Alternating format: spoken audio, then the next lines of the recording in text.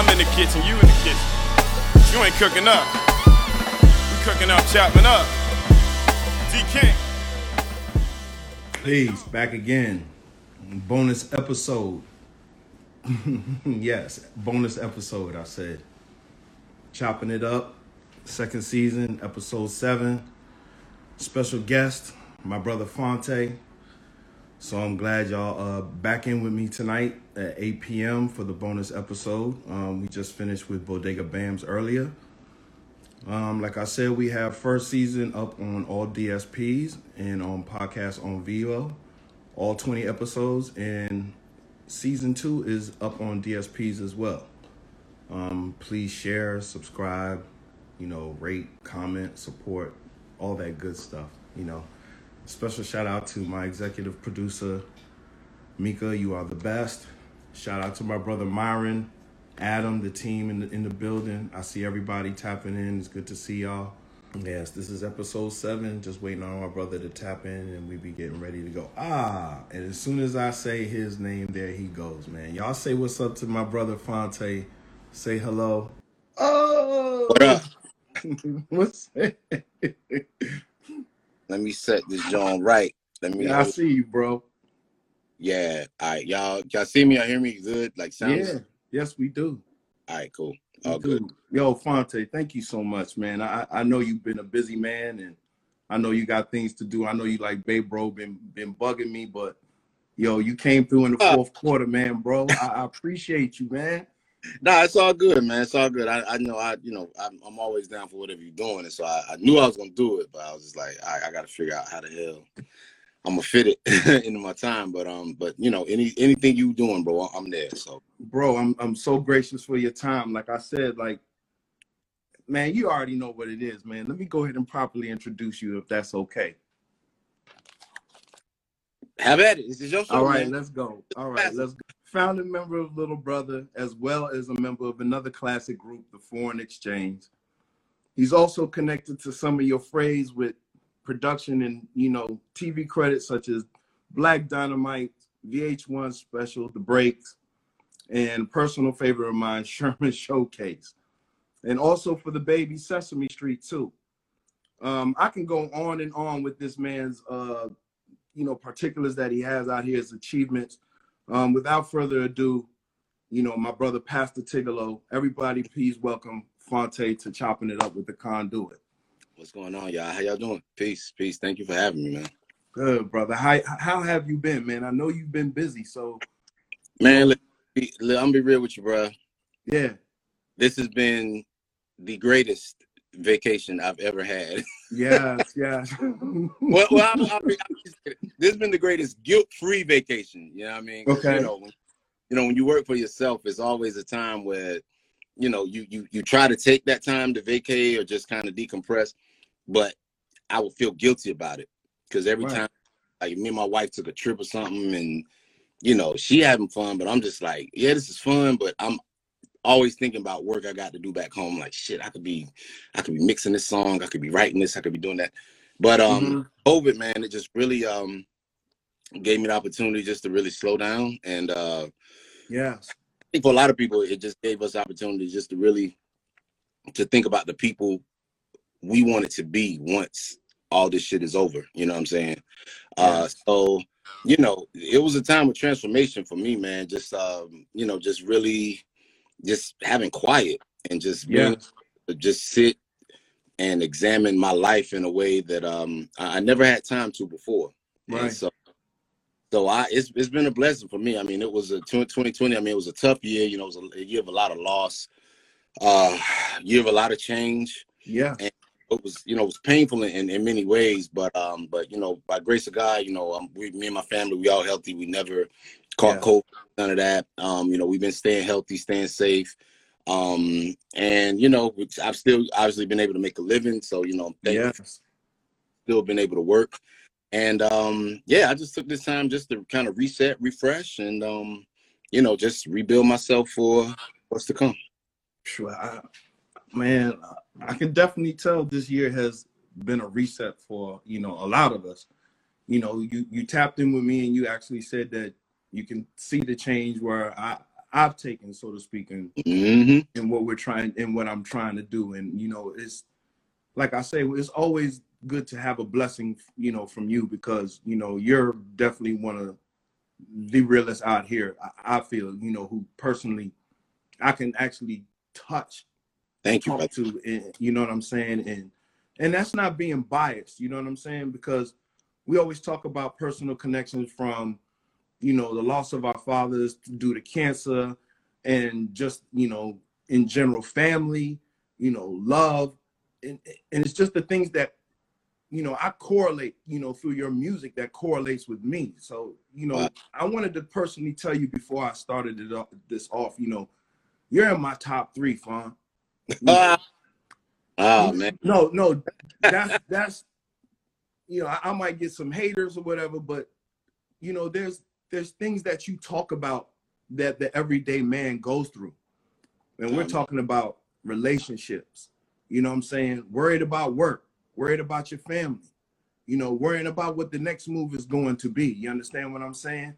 And the way you mix it up with rhyme, but then also, you know, with a beautiful voice, you know, it just, it encompasses everything for me. So I just wanted to personally tell you this, you know, before we started. Man, that means a lot. I really appreciate that. Thank you so much. That's what's up, Fonte. So, all right, let's get this jumping, because, you know, everybody definitely knows the history of, you know, Little Brother and so on and so forth. But I want to jump to 2018, Sure. the Art of Cool Festival in Durham, North Carolina, okay? Where Nas and Badu did, you know, Erykah Badu did perform. But the highlight was, you know, the Little Brother reunion. You know, how did that come to fruition? Was it by fate or was that planned? It was not planned at all, man. It was, you know, when I tell people, it was truly, you know, it happened in God's time. You know what I mean? You know, this was something that, you know, we had all been in taught me, Pooh, and Ninth. I mean, by this point in our personal lives, you know, we were all friends. We were talking, like we were cool. You know what I mean? So it was all love. And they, my man Suleiman, who runs the Art of Cool Festival, right, called me and he was just like, "Yo, Royce missed his flight. You know, can you do it?" And I'm like, "Oh, shit, man. I'm like, when you need me?" He like, "It's in like a few hours." You know? Wow. I mean? Damn, nigga. All right. So you know, so that was that. So I reached out and I called called my DJ Flash, Pooh DJ. Yeah. He was up. So then I called Ninth. I'm like, "Yo," because me and Ninth, we were hanging that previous night. And so I'm like, "Yo, man, they hitting me. Suleiman want me to do this joint, do a solo gig. Would you DJ for me?" And he's like, "Yeah, I'll DJ for you." And I was like, "Well, man, why are we talking? I mean, you know, since you DJing for me," I said, "You know, I think it'd be crazy if we got Pooh involved." You know what I mean? And he was like, "Oh, that's crazy. You ready for that? You ready?" Wow. Man, I think this should be dope. You know, this is something that you know, it was really just a gift to our city.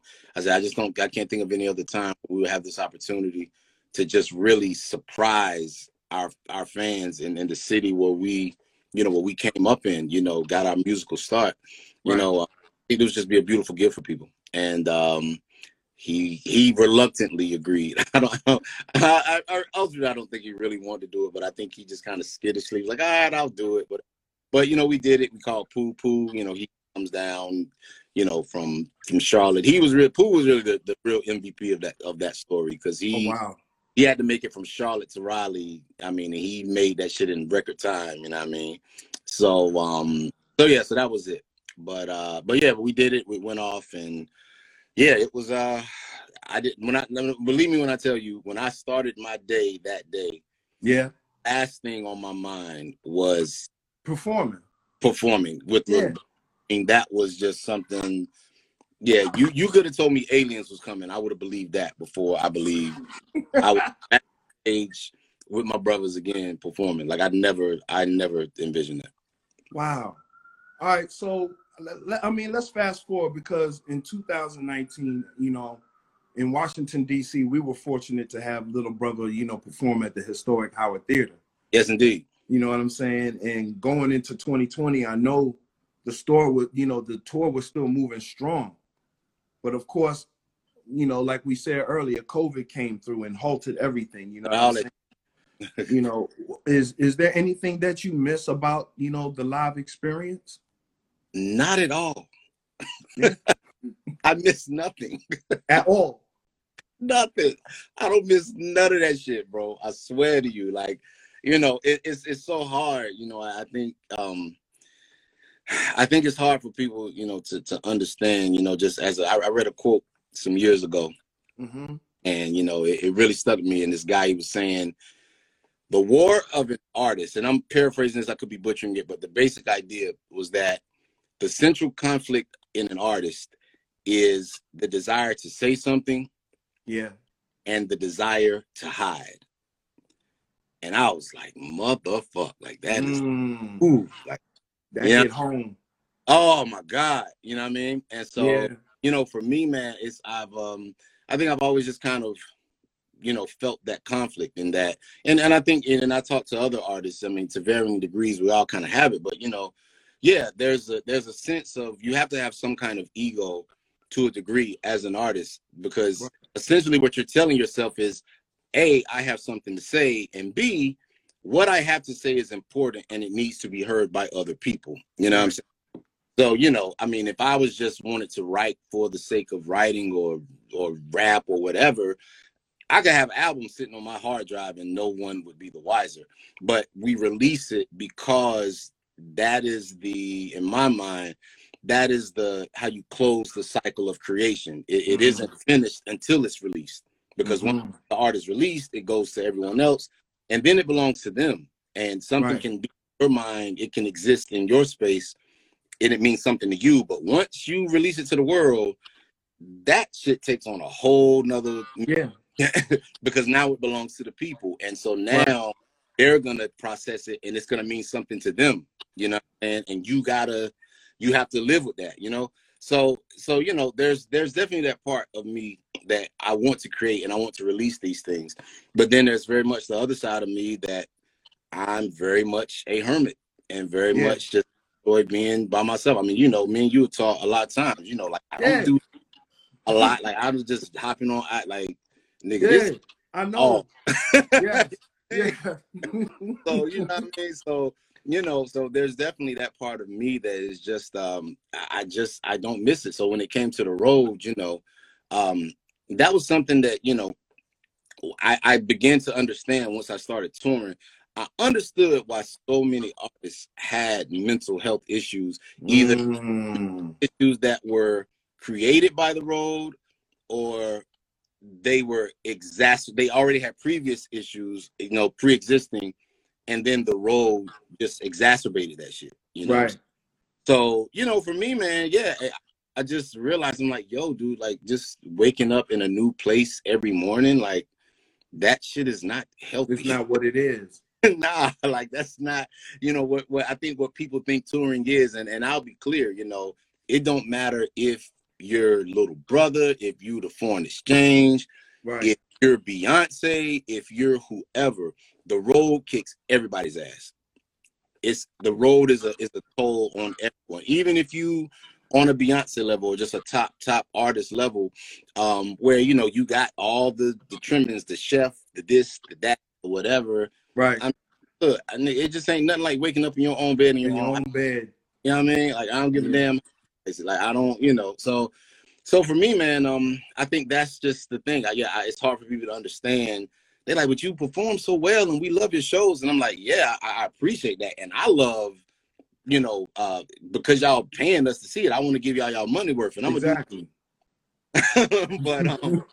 But best believe, if I had the choice between doing this or, you know, being at home just working on music and just writing, that's where the joy comes.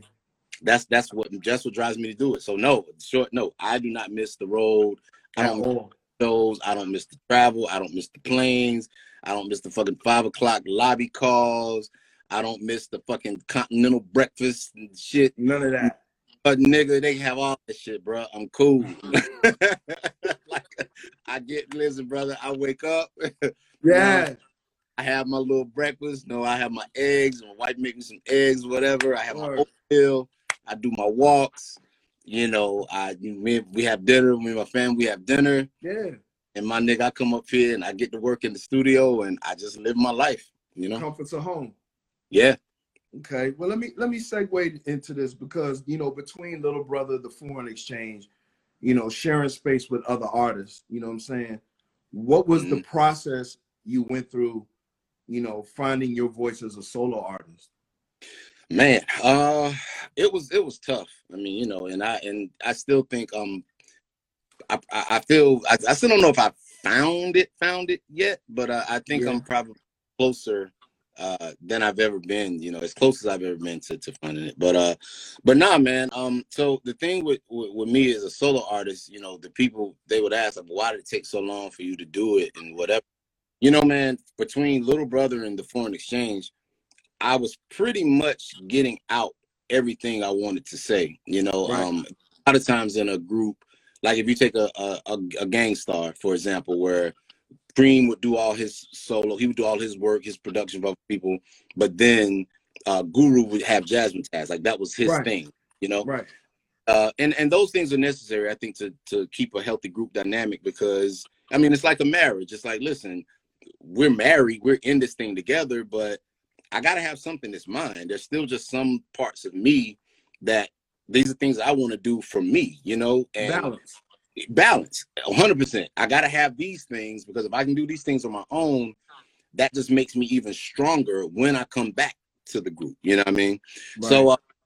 But between Little Brother and the Foreign Exchange, I really I had everything like I wanted to say. I'm like, all right, Little Brother, this is my rap shit, right? You know, Foreign Exchange, this is my soul songwriting shit. Like I'm ooh. So then in like 2011, Charity starts at home. Yeah, man. I keep telling you, man, that. Thank you. Man, go ahead, bro. Nah, bro. That record, yeah, that was that's a favorite for a lot of people, and I go off for listening. Yeah, that was that came from a hard place. So I was in the middle of I was actually in the middle of a divorce when that record came out. Like I was dead. I was like, so that record, and I also refer to the Foreign Exchange, our third album, Authenticity, which was 2010. That was 2010. And Charity was 2011. That was just really they were just really just bookends for me of just a chapter of my life, you know what I mean? Closing. And you know, and it was rough, you know what I mean? I was like, I think, you know, as I now understand, I think I was very depressed at that time, you know what I mean? Just in terms of not knowing. I always thought of depression as like sadness, and like, you know, you think of it as being just this, you know, oh, I'm so sad, you know. But in talking like my therapist and stuff, and she was saying that, you know, in men, a lot of times depression can show up in a different way. It can show up as irritability, you know what I mean? It may not be just you're sad. You can be fully functioning and you know, producing and everything, but it's just something, you just feel something is off. And looking back, making it out of that fog, I see like, yeah, man, I was really like in pain. And but the record, you know, it helped me kind of cope through that. And I was just like, well, shit, man, I gotta tell the truth. Like I can't be fronting about this shit.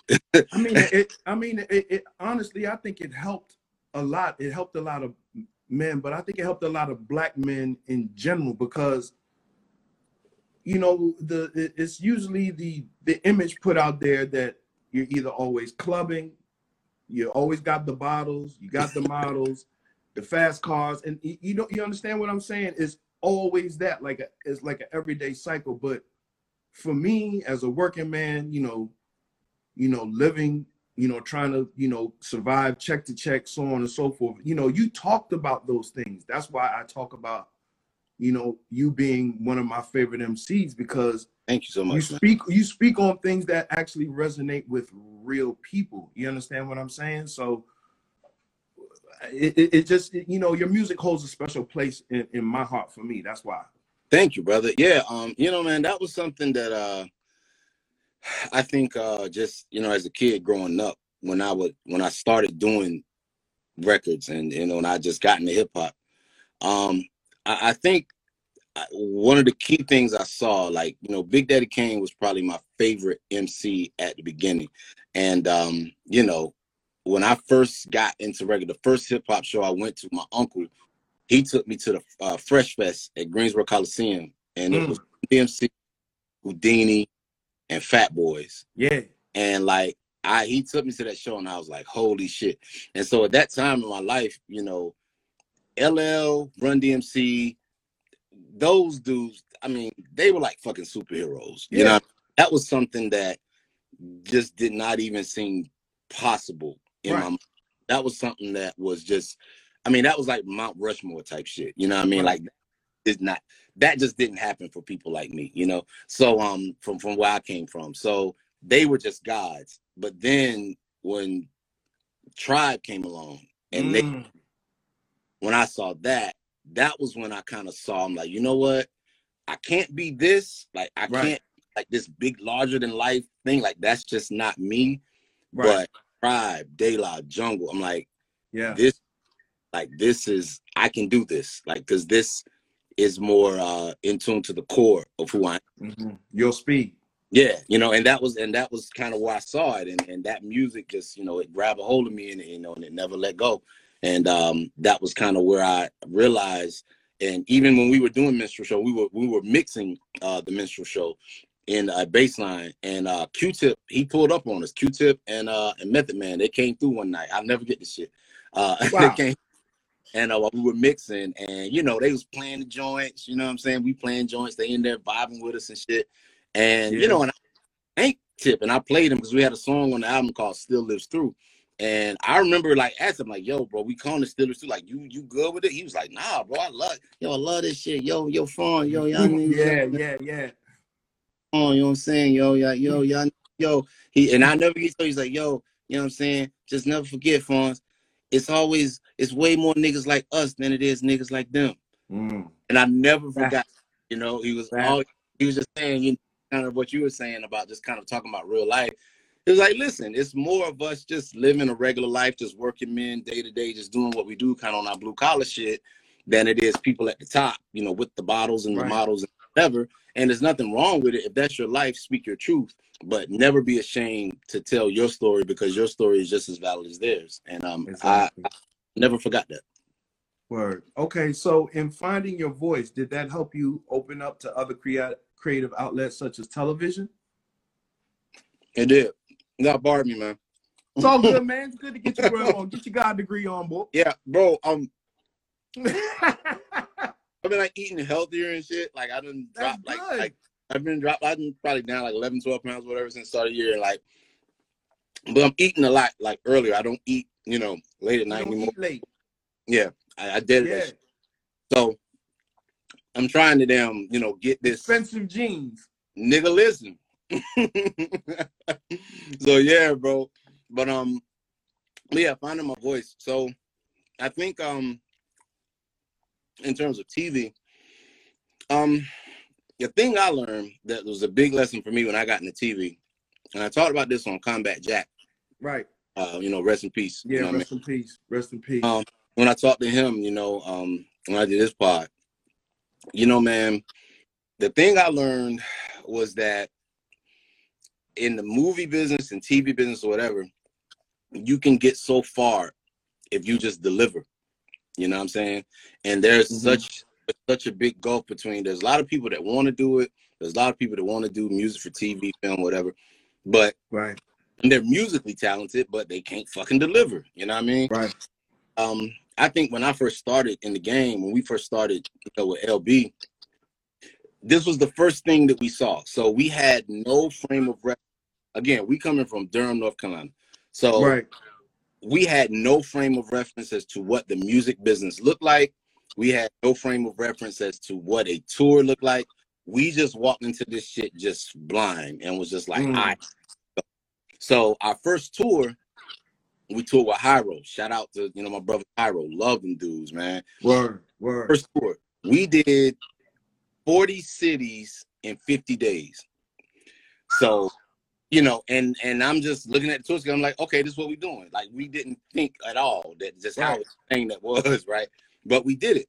And so then when I got to Atlantic and, like, you know, we would talk to, you know, artists, and they would show us other artists' tour schedules, and them niggas would be like, all right, Monday we're in Atlanta, Tuesday, Wednesday, we off. Thursday, we in Louisiana or some shit. Off. Then we in Miami on Friday. Right. Then we off for a week, and then we come back. I was like, man, y'all niggas soft, bro. Like, you could have circled y'all motherfucking ass. You know what I mean? Like, we was goddamn going to get it. You know what I mean? Going to get it. So I just didn't.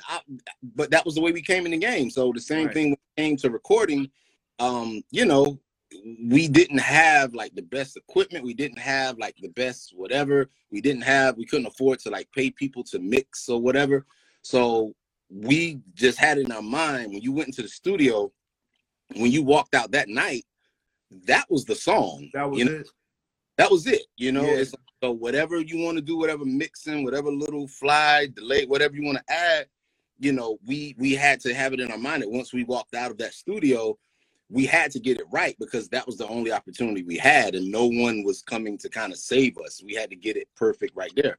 Right. And so, you know, I think just in my mind that those practices, I didn't realize at the time, but those practices were just preparing me for TV work in a way that I think nothing else could, because, you know, I would get assignments or stuff, and people be like, you know, like shit. Just last year we did me and my partner Zoe. Shout out to my brother Zoe. Yeah, Big Zoe. Yeah, man. Shout out to my brothers, my production partner. You know, we got a call, like, you know, we were doing Sherman Showcase. Shout out, you know, my brother Diallo and Bashir and the whole Sherman Showcase family. Yeah, Sherman Showcase, yeah.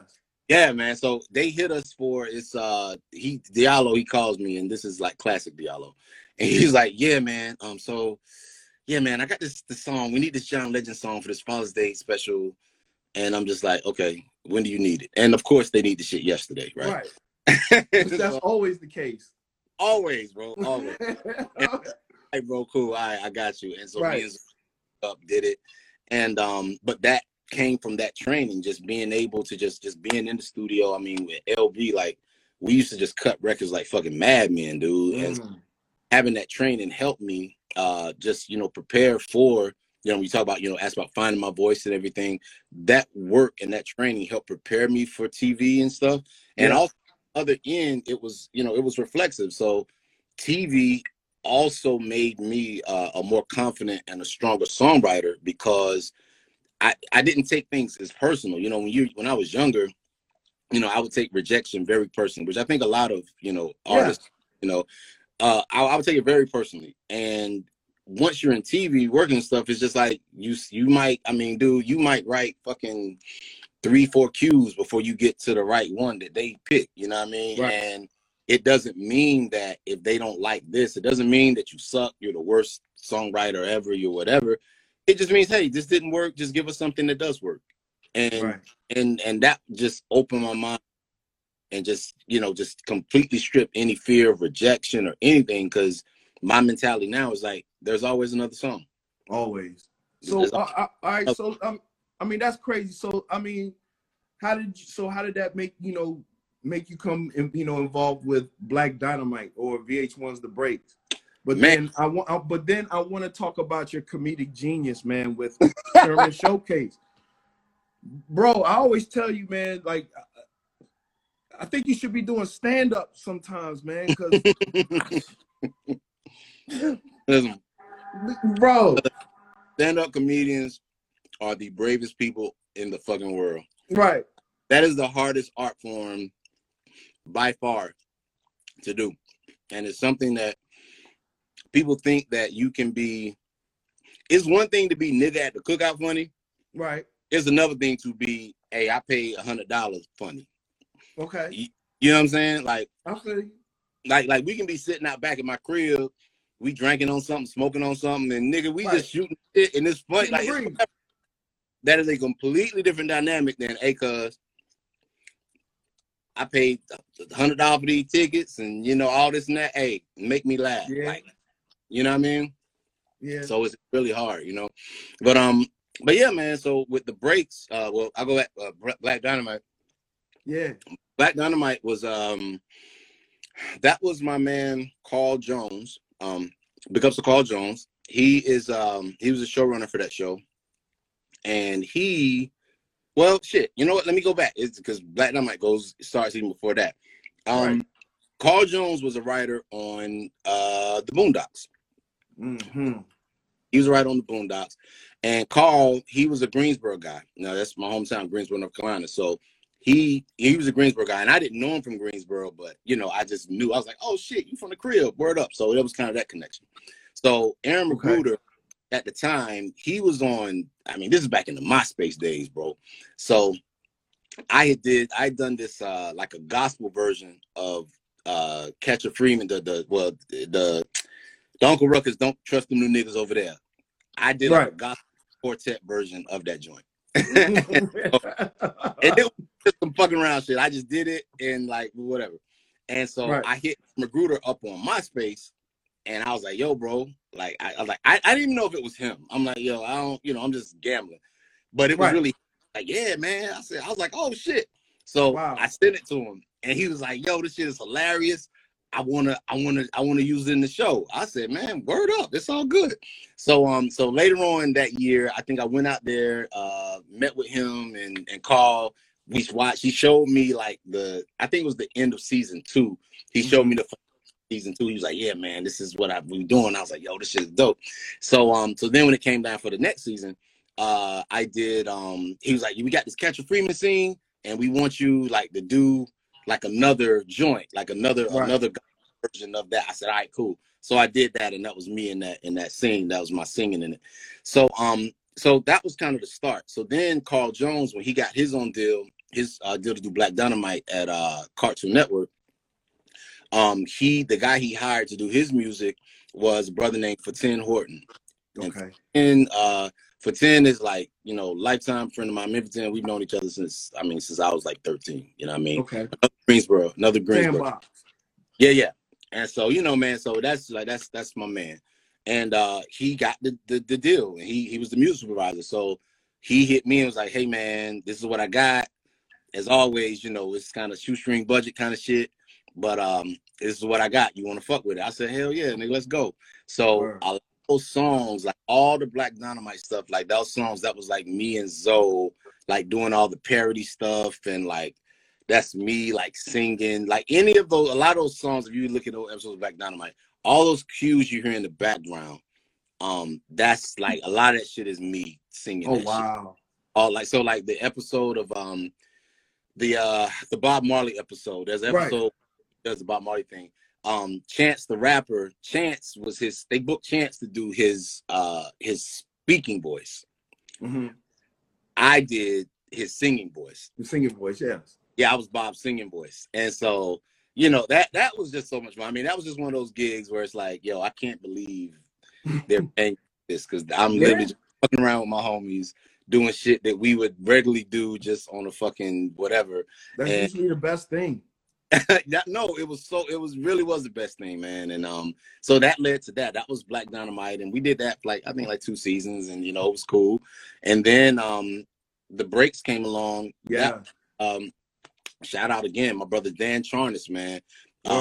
Dan is he wrote a book called The Big Payback, which if you have not read it, I encourage everyone like checking out this live stream. I mean, it is just one of the greatest hip hop stories ever written. I mean, he just the way I described it when it came out, I told him, I said, man, you're showing us how all the Anakins became Darth Vader. So like all the dudes that you see popping now, from Jay, Puff, like whoever you want to name, you get to see their origin story. You know, it was amazing. I mean, so he wrote this book called The Big Payback. VH1 picks it up to make this thing, a series called The Breaks. Right. Out just you know, early 90s hip hop and just the culture at that time, and took place in New York City.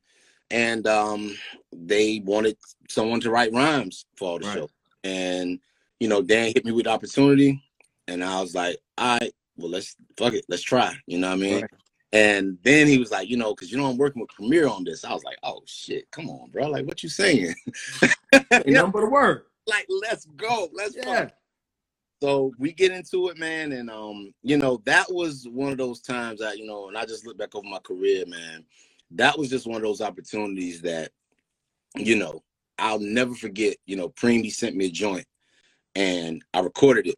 and I had to write for this character named shout out to my brother Antoine Harris, who played and just killed that role, and really put that work in to learn those rhymes and the mechanics of MC and everything. Big ups to him. And but you know, he hit me. Preem sent me a joint, and he like, yo, this is the joint for you know, the song that gets him discovered. I'm like, all right, cool. So I go in again, the training. So I go in, I do the record in one night, top to bottom, and like at the end of it, I put some scratches on it, but I did it with my mouth. I was imitating Chuck D's line, once again, back is incredible. And I was just doing the cuts with my mouth. Once again, back. Like, I was just doing it with my mouth. Right. And so I send it into the reference. I'm just like, look, this is just the idea. I send it, I'll go away. So then I had to rush to get to the airport to then get up there. So I get up there and we get in the studio, and this is me and Preem's first time in the studio. And he comes in and he's like, yo, you killed that shit. Yo, you killed that shit. I was like, yo, thank you. Your impressions, bro. yo, man, that's what he's like, yo. He's like, yo. And so I'm like, all right, thank you, bro, thank you. So he's sitting down and he's sitting there. And, you know, he's kind of pulling the track up, mixing it. And then he goes to the turntable and he's like, yo, so I got the Public Enemy joint. I got it right here. And I'm just watching this shit and I'm like, yo, he's like, I'm gonna put it right here. What you think? What you think, Fawn? What you think? And I'm just like, hold up, dude. This is DJ Premier asking me my opinion on the song. Like, bro, fuck out of here, dude. Like, what do you like?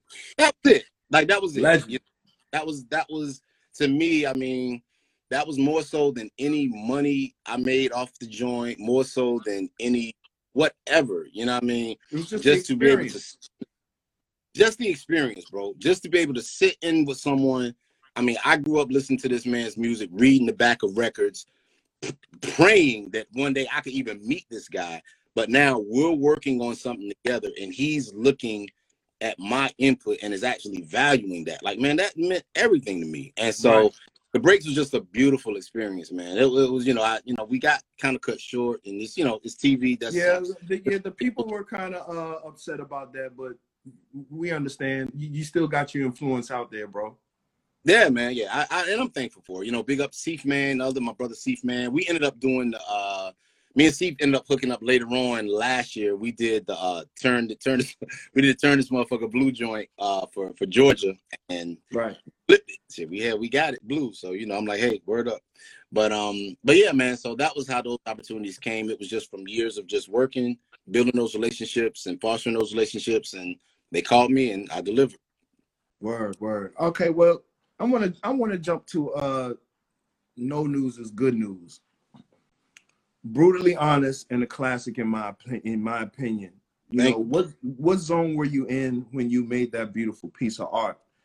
And what was the inspiration behind Expensive Jeans? Because, you know, that's something that, you know, we don't talk about. Health. Man.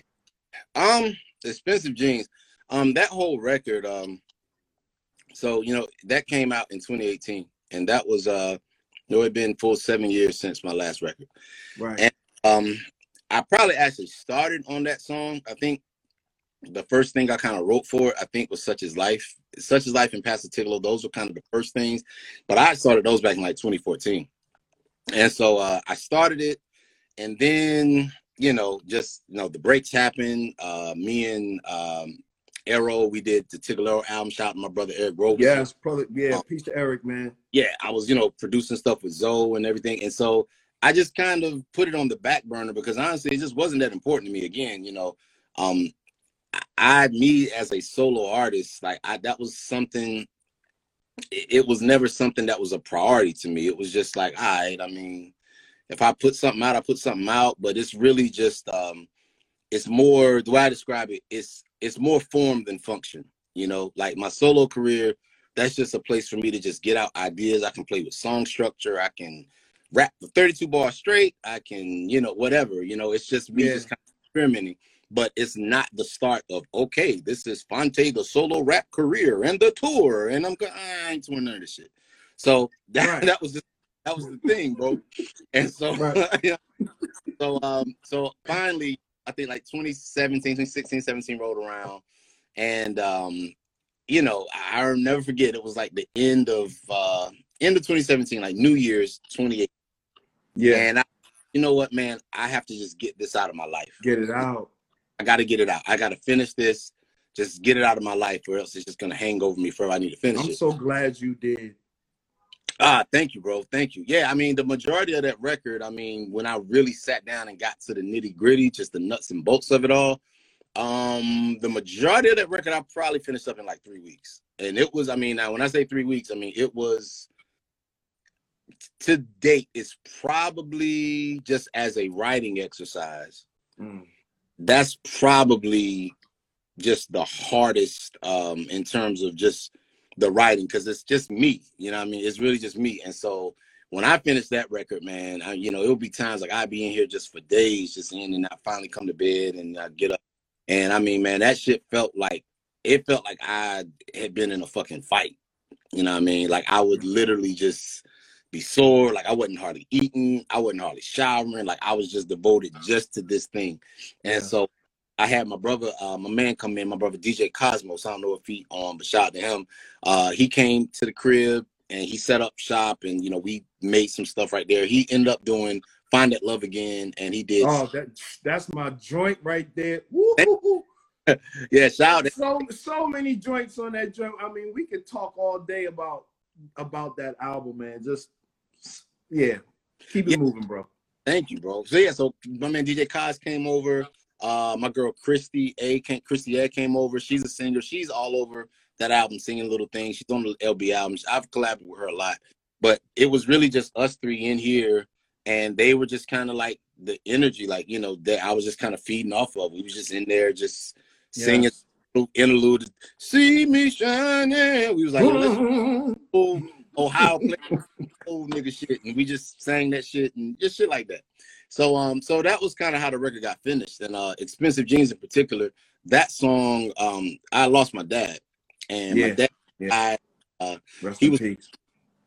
Yeah, rest in peace, man. And you know, and we didn't have a really good relationship. We weren't very close. But towards the end of his life, that was when we actually got together, and you know, we were able to talk about some stuff, and you know, I mean, it ended on good terms. It was fine. I didn't have no anger.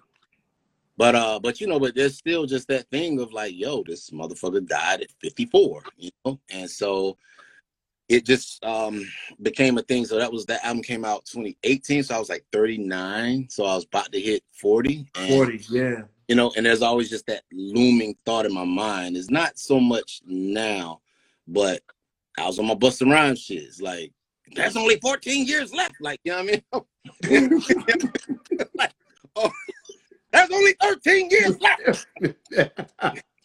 Right. It's ringing in the back of your head. Yeah, bro. I'm like, you know, and I'm like, holy shit, you know, because you just don't think about it in terms of aging.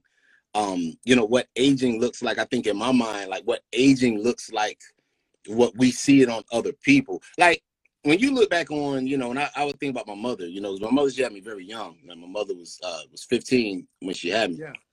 And so when you're a kid, you don't really see adults. You don't really think of age.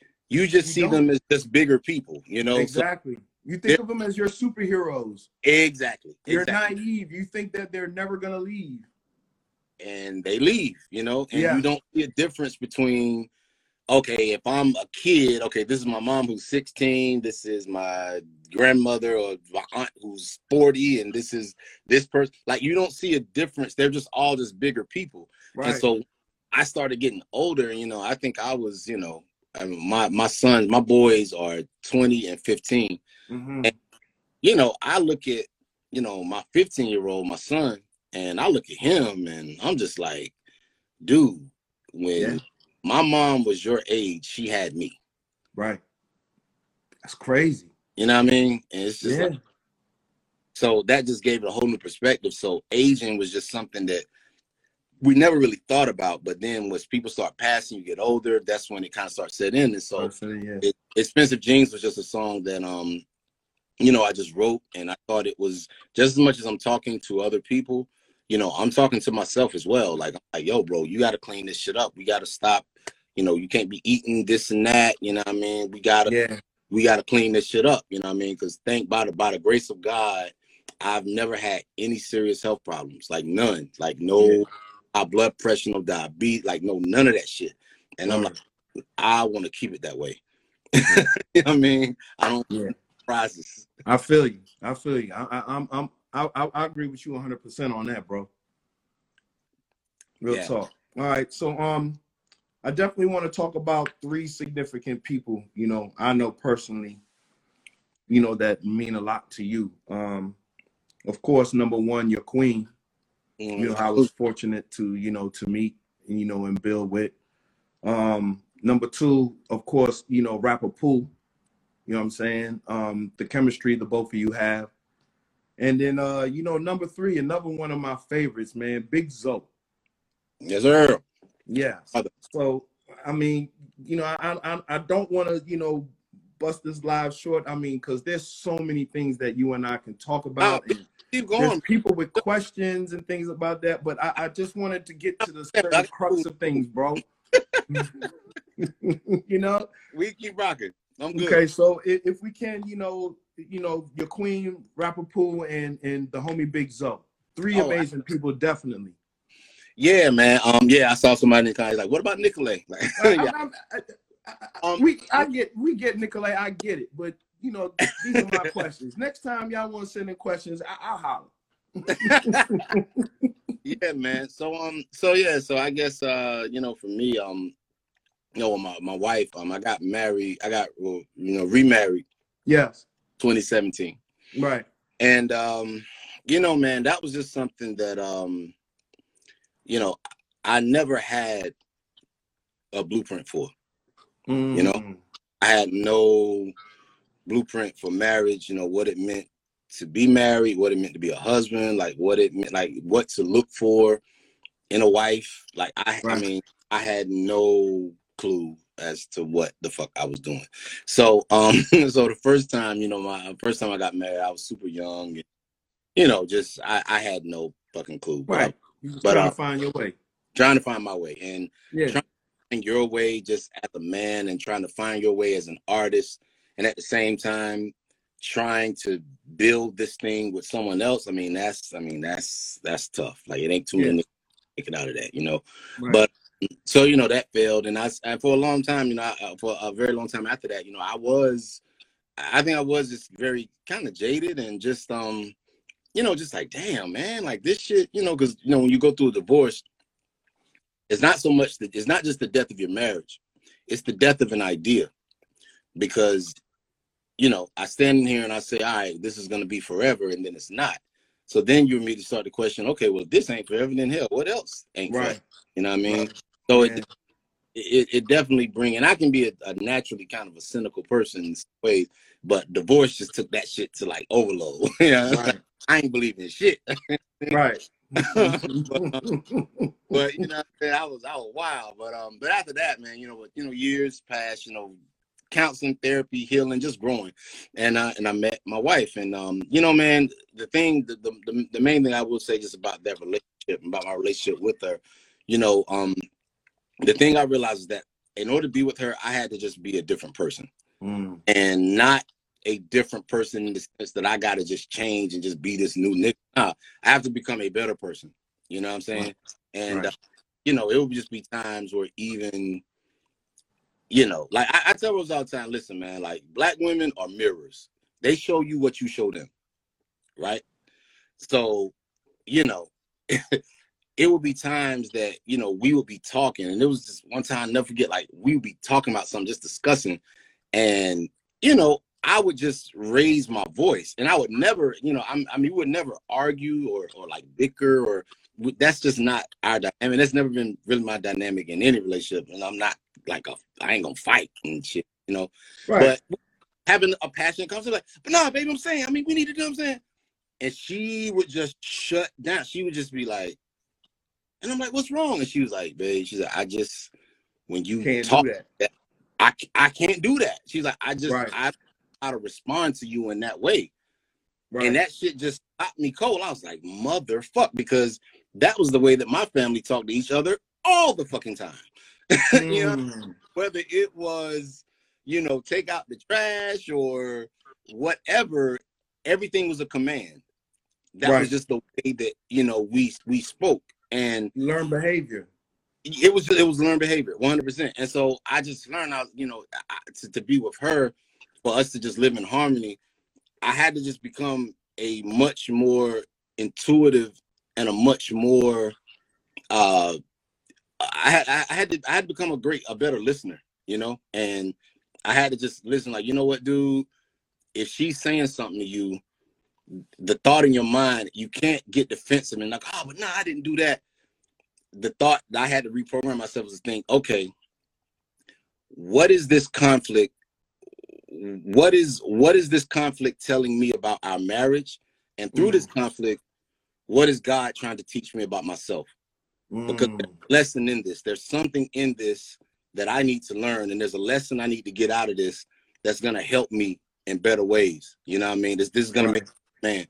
And you know, man, and listen, I mean, that was it, you know. And you know, one of the things that in particular with her that I learned was that, you know, because she asked me one time, she's like, well, how'd you know that, you know, you wanted to marry me? Like, we talked about that. And I said, well, I think I learned that I wanted to marry you. Like, we had went out to eat or something. I think we went like to the goddamn Mayflower and shit. Like, it's like it's called the Mayflower, which is automatically is like, oh, you already know.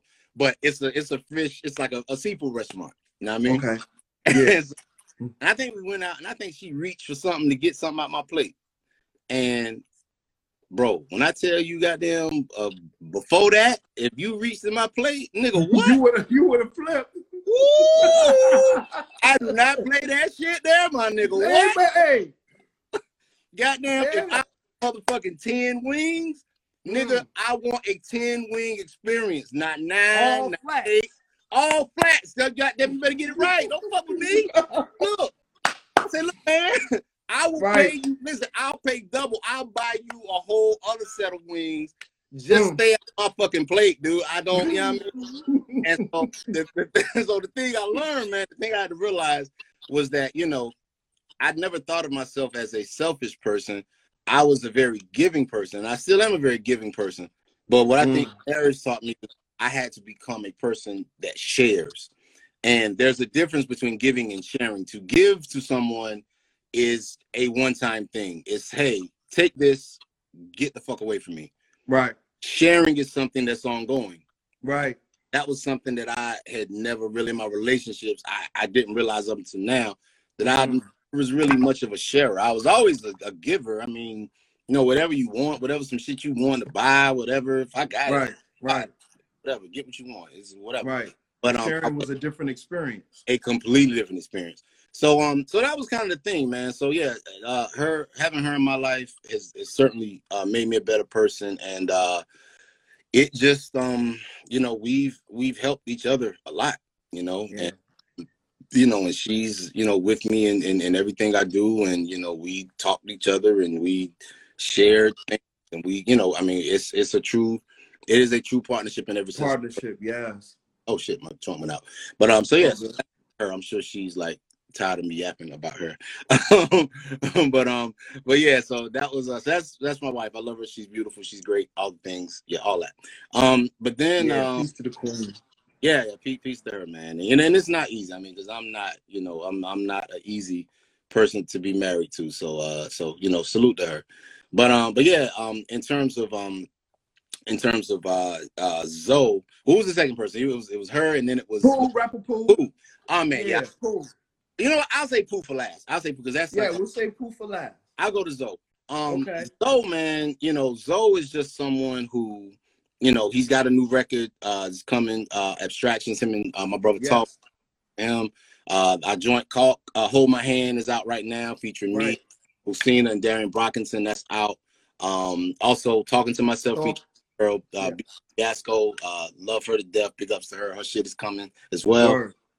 But yeah, man, Zoe is, I mean, if there ever was someone that I would consider like just a musical soulmate in that way, Zoe is that, you know. Yeah. Zoe is Yeah. someone who, I mean, if it ever was a thing of just brothers from another, I mean, musically, I mean, we just communicate. A lot of times they don't even be talking. It's just an understanding. You know what I mean? Like, Right. yeah, before I even go to make a musical choice, like he's already there. He's like, yep, I'm with you. We just, it's amazing. You're in tune.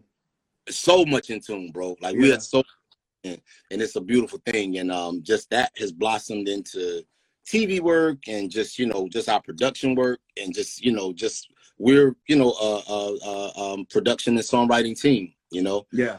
I see Carlita in here. Shout out to my girl, my sis Carlita Duran. Big ups to her. Hey. And so now Zoe is just Zoe. That's my brother, man. I mean, me and him. You know, if I'm going to war, in musical war, like that's I want him by my side. Like we not and for him, you know, whatever he do, you know, I'm right there, you know, on it at the ready. So yeah, he's just an amazing musician, incredibly hard. He is. And he always beautiful soul too, man. Yeah, man. Of Zoe, like infectious smile. Yeah, all the ladies love his smile. They love Zoe's smile. He is Zoe, man, he's the guy, you know, to me, that's like something that means so much to me because when Zoe first started with us, you know, he was teaching school. Okay. And, you know, he was teaching music at the school. And, you know, he got on with us. You know, we did his first record. You know, he started touring with us. And, you know, for the past, you know, 9-10 years, he's been supporting his life just off his music. And that to me is like, I mean, bro, like that shit means the world to me to be able to give somebody that opportunity, but then for them to also see it and for them to take it to that level, you know, I'm so proud of him. Yeah, Zoe, again, man, Zoe is just someone that I am just extremely proud of, his work ethic, and just, you know, the talent aside. I mean, you know, the talent it speaks for itself, but he's just a brother who really just showed up, did the work, and just kept showing up. And he is just, to me, an example of just tenacity. You know what I mean? Just continuously just showing up, putting out project after project. He was one of the only people that really gave me a run of me meeting someone that he will always match or our work ethic. Like, so if me and him was working on something and he might send me something, I'm like, all right, man, I'm gonna put a vocal on it, and then, you know, you can finish it out. He's like, all right, cool. I might not get the vocal down, say it may be 3 a.m. I see 3 a.m, I'm like, yo, man, I got this down, you know, whatever.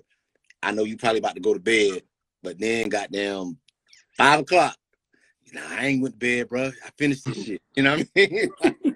So I was like, I respect, you know. So he's just someone I just love, you know, with all my heart. And you know, it's just someone that I will always ride for, root for, and be beside. In terms of Pooh, I guess I'll make a 2A and 2B. Nicolay, I'm gonna speak on Nicolay. Yes, Nicolay, you know, yeah, brother. Nicolay was somebody that you know, aside from just being just an incredible musician, Nick is someone who, working with him was how I really learned the true meaning of partnership, equity. You know, when we first started our label, when we first started FE Music in 2008, we had been working on Leave It All Behind in like 2006. You know, we started in 2006, you know, and you know, we got some tracks in, and, you know, we actually had meetings with a couple other labels, you know what I mean? And, you know, we did the math and was kind of looking at it, whatever. And ultimately we decided to do it, you know. Okay. And so the thing was, man, like the thing that I just kind of tell people when it comes to the music business, you know, I put out my first record, you know, the listening was 2002. And then last Little Brother record was 2007 with Get Back of that first wave. So that 5-year span, that 4 or 5 year span, I had put out a record on just about every kind of label that was imaginable. You know what I mean? Did the listening, which was on ABB, which was a small independent label. Then I did Connected, which was on BBE, which was like a bigger kind of indie. Then you know, we did Chitlin Circuit, which was on E1, which was like a big. I mean, they were in. That was a big But yeah, one of the big ones at that They time. were one of the big boys, you know what I mean? And Yeah. we did, and so then we did Atlantic, we did the minstrel show. And so the thing about it, man, like at the end of that period, the thing I realized, I was like, yo, I've done a record on just about every kind of label you can do a record on, and I'm still doing the same amount of fucking work. Right. None of these labels have made my job easier. So I'm like, shit, if I'm gonna do all the fucking work, nigga, I might as well count all the goddamn money. You know? Right. Exactly. If I'm the one working for this shit. So so that was kind of what drove it. And so when me and Nick started, started FE Music, I mean, that was just the first time that like I saw like every month I'm seeing what I sold. I'm getting statements. I'm seeing like financial transparency, you know what I mean? And that just, that I mean, it changed my life, you know what I mean? And so he's someone that just, again, outside from just an amazing musician and the brotherhood that we share, he is just a beautiful person, man. Just a beautiful, loving, insanely talented human being. And his friendship, it has just made me a better man. All the people that you're naming, Zoe, Pooh, and Nick, I wouldn't be who I was without these guys. Pooh in particular, me and him, we joke because we like, yo, man, after all these years of making records, we've been making records like 18 damn years. Yeah. But we just became friends like 2 years ago. Life will do that to you. Yo, I mean, it's real, but yeah, just the experience of going through what we went through with May the Lord Watch and just recording that album. And I mean, man, that was a classic too, and that was actually needed. Thank you, brother. And you know what, bro? I'll be real with you. I didn't realize how needed it was until we did it, until it was over. I was just like, this just, enriched my life and filled my heart up in so many ways. And I think for me, finishing that record, like I said, man, like in order for me to finish that record, I had to become a better person in every way. Like everything about me had to be better because, that was something that up until that point in time, I hadn't worked on anything where the stakes were that high. Right. And once we pulled that shit off and we got that shit right, we stuck the landing on that. I think me and Pooh both walked out of that like, yo, nigga, we ready for whatever. Man. Like, shit. I'm just talking about shit. I'm like, nigga, we came back goddamn 10 years later. It sound like we ain't missed a fucking step. We ain't, man, get the fuck out of here, not bro. At all. Not at all. You didn't miss a step at all. I mean, and I was a prime witness, when you performed live at Howard, Yeah, oh man. Right there on stage, and that place was sold out. And the energy in that building was crazy. Even, the little tidbit when, we had Pharaoh and the whole crew come through that same night. Yeah. The energy in the building was crazy. Yeah, man, that was just a beautiful night. And I remember us like talking that night before, and like we was out, you know what I mean? And yeah, like, man, I was like, yo, I'm just here to work. Like I wasn't even thinking on that level. I was like, I'm just here to do my job. And then we got on stage. I'm like, holy shit. Yeah. But yeah, man, that was just a beautiful thing. So Pooh, Pooh and I, he's just one of those people that, I've been on the phone with him because we've talked over this pandemic. Like we've become so much closer, and our bond has just become so much stronger. You know what I mean? But it's this. I mean, this was a rough period in everyone's life, and we just had to lean on each other for a lot of different things, and it was things we were able to talk about and just unpack, and just things that just really made us better. And the thing with Pooh, man, it'll be times I'll be on the horn with him, and he'll be talking or just breaking something down, and I'm just listening to him like, yo, who the fuck is this guy, yo? Who this brilliant mind? Like, who is this guy? Like, why? How did you miss all of this? How did I miss all of this? 100%. And man, and he's just been someone that, again, I would not be. His friendship really, made me the person I am. And the things we're working on now. We got Luke on Dreamville. Big ups my little brother Luke. You know what I'm saying? his record is coming, you know, and I've, you know, working with him on that.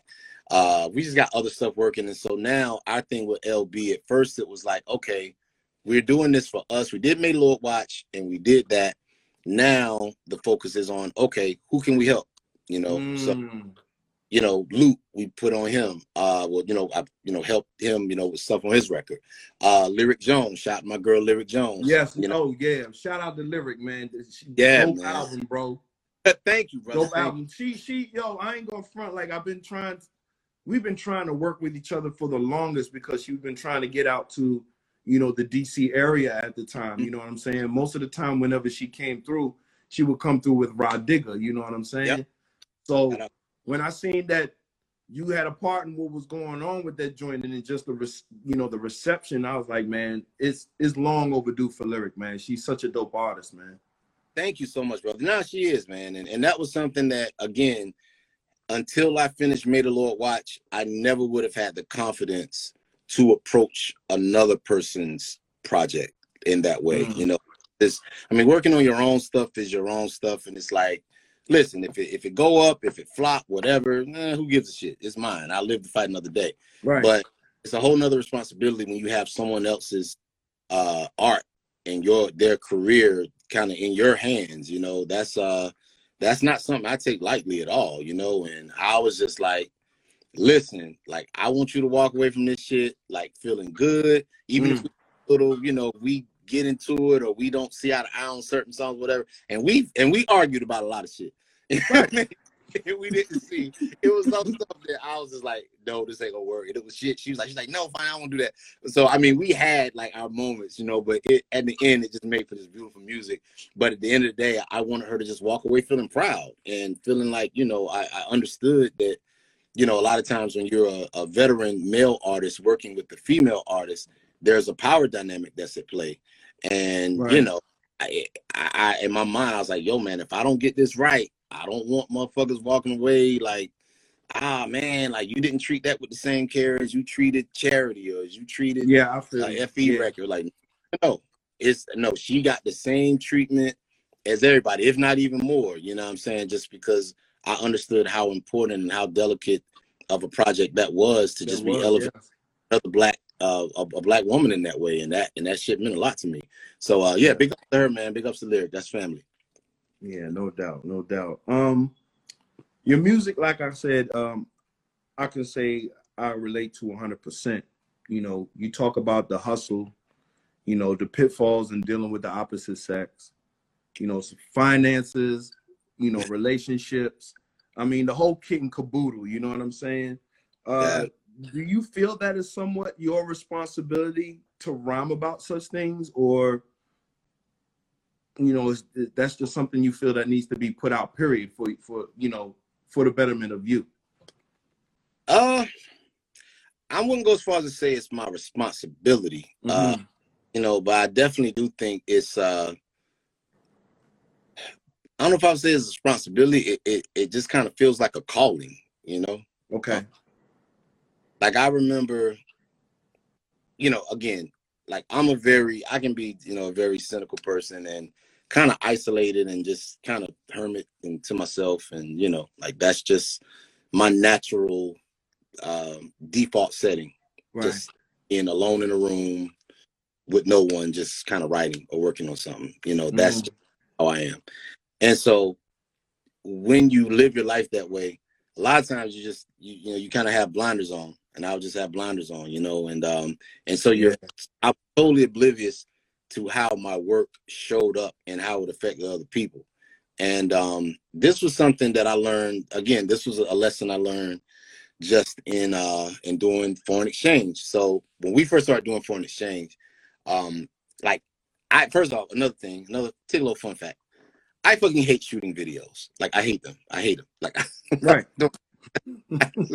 I know. You can tell the people that. I already know. Yeah, I know. You're right. We know. Right. Bro, I fucking hate shooting videos with a I don't like it. I don't care. I just don't want to do it. But you know, we started doing foreign exchange. It's like, okay, well, let's try to get some videos and shoot. And so a lot of times, you know, I would just put my friends in the videos, you know what I mean? And right. You know, that was just, you know, and I remember I read like an article of somebody that had, or someone commented, I read it, and they was just like, yo, I love it so much that how y'all use just, Black women in your videos, the way that you would use them. And that was something that in my mind, I swear to God, bro, like I never even looked at it at that level. To me, it was just, you know what? I see what's out there. Right.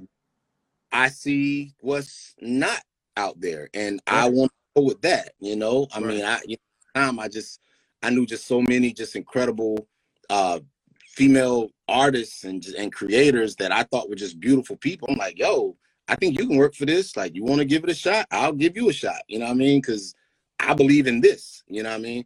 And but I never understood. To me, it was just, hey, these are my people. I'm gonna give you a shot. I didn't stop to think that they were like, yo, you representing for us. Like, I didn't think it was that big of a thing. To me, it's just shit. It's Thursday, you shooting a video. Right. And so I think that's where kind of the responsibility part of it kind of took root in my mind, because it's like, okay, and this is, I mean, this just as Black people, we don't have the luxury of just representing ourselves. We don't have that luxury. Everything we do, white boys can shoot up schools, malls, churches. Say it again. The face of terror will never be a skinny white boy in a trench coat. Thank you. The face of terror is gonna look like me or you. Yeah. So we don't have that luxury. You know what I mean? We don't have that luxury. So I think that's kind of where, while I don't feel, quote unquote, it's my responsibility, I do understand that now more than ever, just as I'm in my 40s, I realize more than ever that like the things I say and the things I do, that they resonate in a way. And so because of that, I don't want to put out anything that just feels irresponsible. You know what I mean? Like, you can listen, you can say whatever. Like, people talk about cancel culture and all this. This is like, look, man, listen, you can get out here, you can say what you want. You just can't be in no frivolous shit. You know what I'm saying? Like, you can't be out here just running your mouth, just saying some old rabble rousing shit.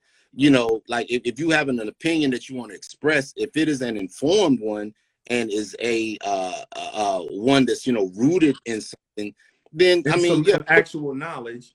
Yeah, like some real knowledge. But you just out here just saying whatever, like, it's a wrap for that shit. You just can't do that. So for me, when creating, I'm just always thinking of like, man, I'm gonna tell my truth. I'm gonna always be honest about it. But I also realize that these words travel further than I ever imagined, and that's something that it weighs on me more and more as I get older, because it's like, it's not a fear of wanting to say the wrong thing, right? It's always like, yo, let me make this shit as clear as I possibly motherfucking can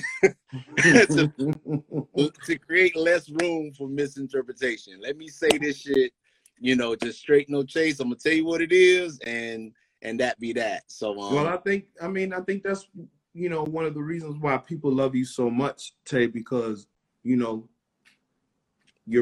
basically truthful with what you say, and your energy puts forth that. You know what I'm saying? And people can resonate with that. You know what I'm saying? So thank you, bro. I mean, I tell folks, I'm like, listen, I don't really, when it comes to me, just in the way that I do music and create, because people always ask, well, do you want to be bigger? Do you want to do this? Do you want to do this, that, and whatever? And the thing I always want people to understand, and I'm so thankful I could do this, in the space with you. You know what I'm saying? Yeah, bro. But man, the thing I always want people to understand, the choices where I'm at in my career, it is by choice. Like, it is 100% by choice. After we got off Atlanta, I had all the opportunities. I could have signed another major label deal. Like, I could have, it was all kind of opportunities that I could have taken, but they just didn't feel true to me.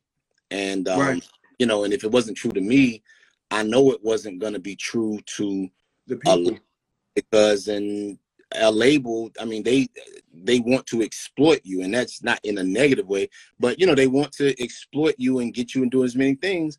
And I'm just not that person. There's a lot of shit I ain't fucking doing, Right. So it didn't make no sense for an artist like me to sign to a label just because I'm not that guy. I'm not doing all that. And that was a choice. And so the way I do now, the way I do my music, just the way I create, this is the easiest way for me to create in this way, because by creating in this way, oh shit. Oh, okay, I'm back. Okay, all right. My joint, it kind of went out a little bit. Nah, man. I mean, the thing I realized was just like, yo, me doing music this way, this allows me to do music and still enjoy my life. Yes. You know what I'm saying? Like, I really can do what I do and create the things I want to create, put them out to the world. I get to make beautiful music with people I love and cherish.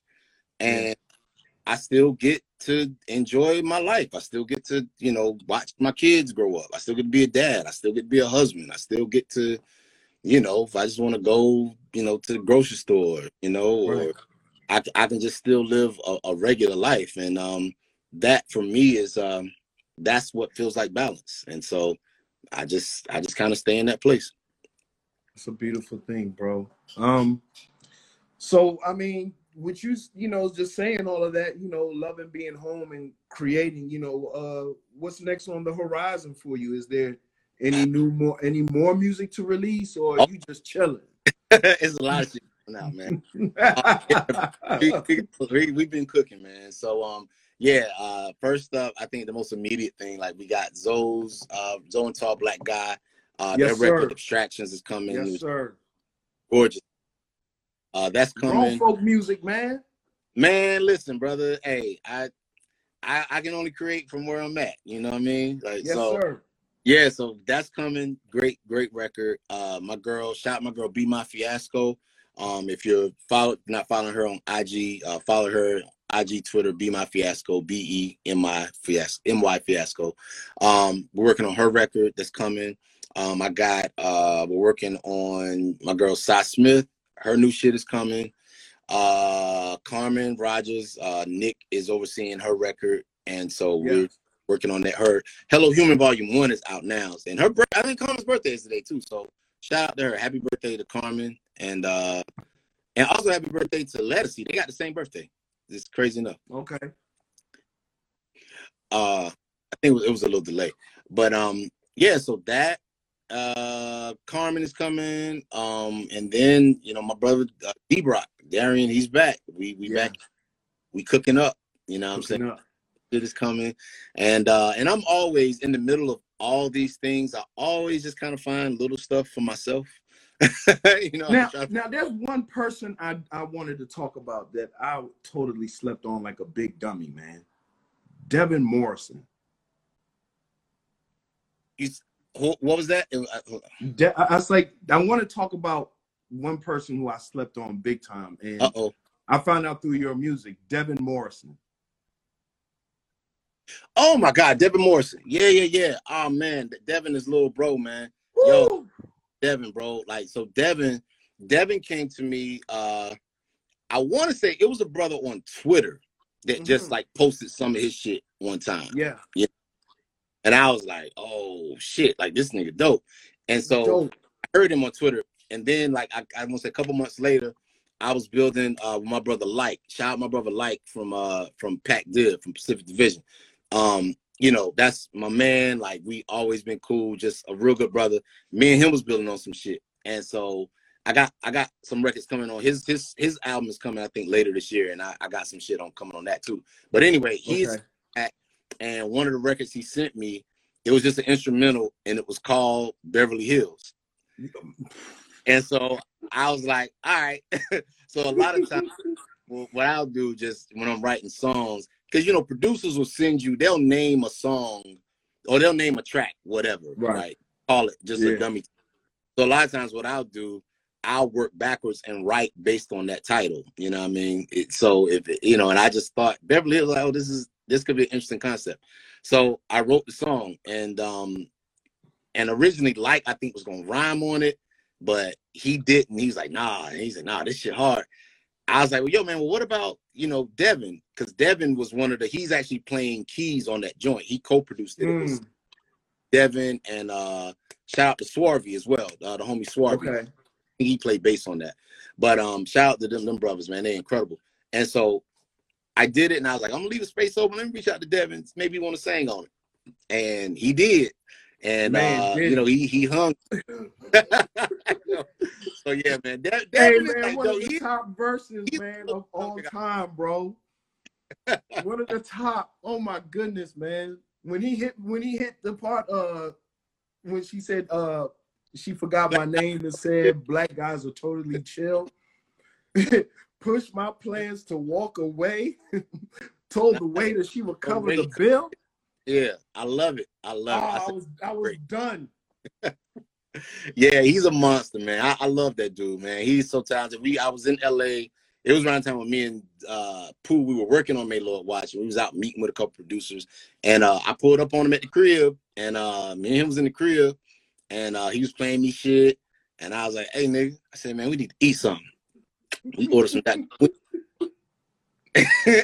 so me and him, we sitting here busting down the goddamn Wingstop, and we playing me shit. Like that's my brother, man. Devin is a beautiful dude, loving to death, super talented. Yeah, man. It just seems like everybody you come in contact with or you're working with just has some beautiful energy, and we're thankful to be on the receiving end of that. Man, I sincerely appreciate that, man, and I really appreciate hearing you say that, because I think I'm just at a point in my life now where I realize, success to me, it just means I get to pick my own shots. You know what I'm saying? And I get to pick my personnel. And, when you talk about, people that you work with them being beautiful people, I mean, that's what it is, and we try to hope that energy comes through in the music, just because, I mean, man, I didn't come this far to have to work with assholes. You know what I'm saying? True indeed. Work in a toxic or, just an unhealthy environment. It's like, bro, when you doing this shit, sometimes the only payment you might get is the fucking work itself. You know what I mean? We sit in the studio, and me and Zoe making something, and at the end of we like, yo, nigga, this shit is fucking crazy. That may be the only payment you get from that. You know what I'm saying? You could that song out, it's crazy, and that shit could just be a dud. You know what I mean? So a lot of times the only real fulfillment you get is the process. It's not even in it's the process is the beautiful part of it. And so because that's the most fulfilling part, I'm at a point in my life where I only want to go through that shit with people I love and respect, and people who are giving, and people, who are open and receptive. Like, I ain't want to deal with that silly shit. Like, nah. Yeah. No doubt. Grown man shit. All right, man. Well, like I said, Fawn, like, I want to thank you, man, for joining me and, taking your time out, even while, you're grubbing on your God degree. You know what I'm saying? Hey, man, I got it done. We good now, baby. We still in the winter. Yeah, we good now, baby. I just took another name. That was Roy Lee 8.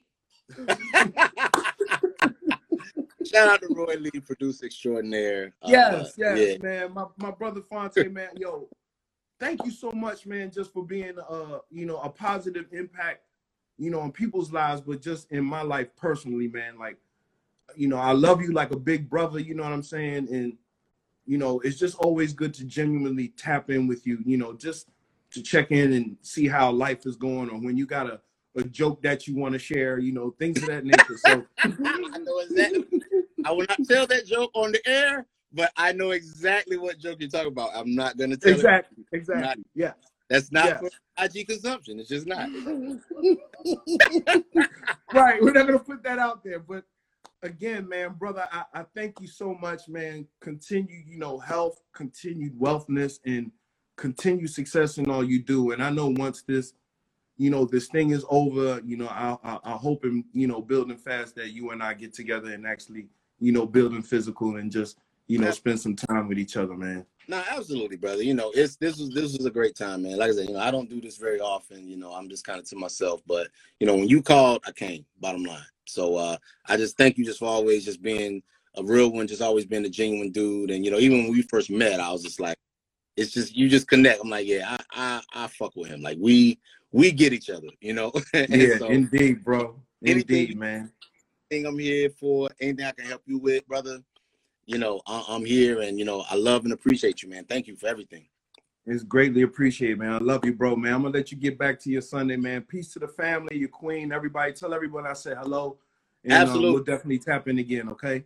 For sure. And everybody listening, thank y'all for tuning in for this. I don't know like how nerdy y'all wanted this shit to get, but but thank y'all for tapping in, man. And yeah, I see a lot of people asking about Effie and Eric. Well, me and Eric Roberson. I actually got to call Arrow later on. We supposed to talk. Yeah. But yeah, but that's definitely Arrow, another one, my brother. Just incredible songwriter. I learned so much from Big Bro. I love him to death. So yeah, we got a lot of stuff coming, and just thank y'all for taking time out of your night, man. I appreciate it. Thank you. All right, my brother, man. Peace to everything you're doing, man. Salute, brother. We're wrapped. All right, salute. Peace. Oh man. Thank you to everybody, man, to come back for the second part of Chopping It Up with the Conduit, episode 7 with my brother Fontigolo, Pastor Tigolo. Shout out to my executive producer, Mika. You are the best. Shout out to my team, Adam and Myron. You know, thank you for everybody just tuning in on your Sundays and taking time out with me. We are on Spotify, we are on Apple, and we are on SoundCloud, and we are also on podcast on Vivo. Please subscribe, please comment, please share. You know, tell a friend. We're just trying to do something organic here for the people, you know what I'm saying? And again, man, continue to wear your mask, practice social distancing, you know, check on your loved ones, and always be good to one another. Again, man, thanks for tapping in with me. Peace. Can't do it. We gon' do it. Chop it up. Yeah. I don't trick, I treat. Trap out your house. A loyalty bought designer won't renew your lease. Now you got a mansion in China. Watch. I never dream of first name.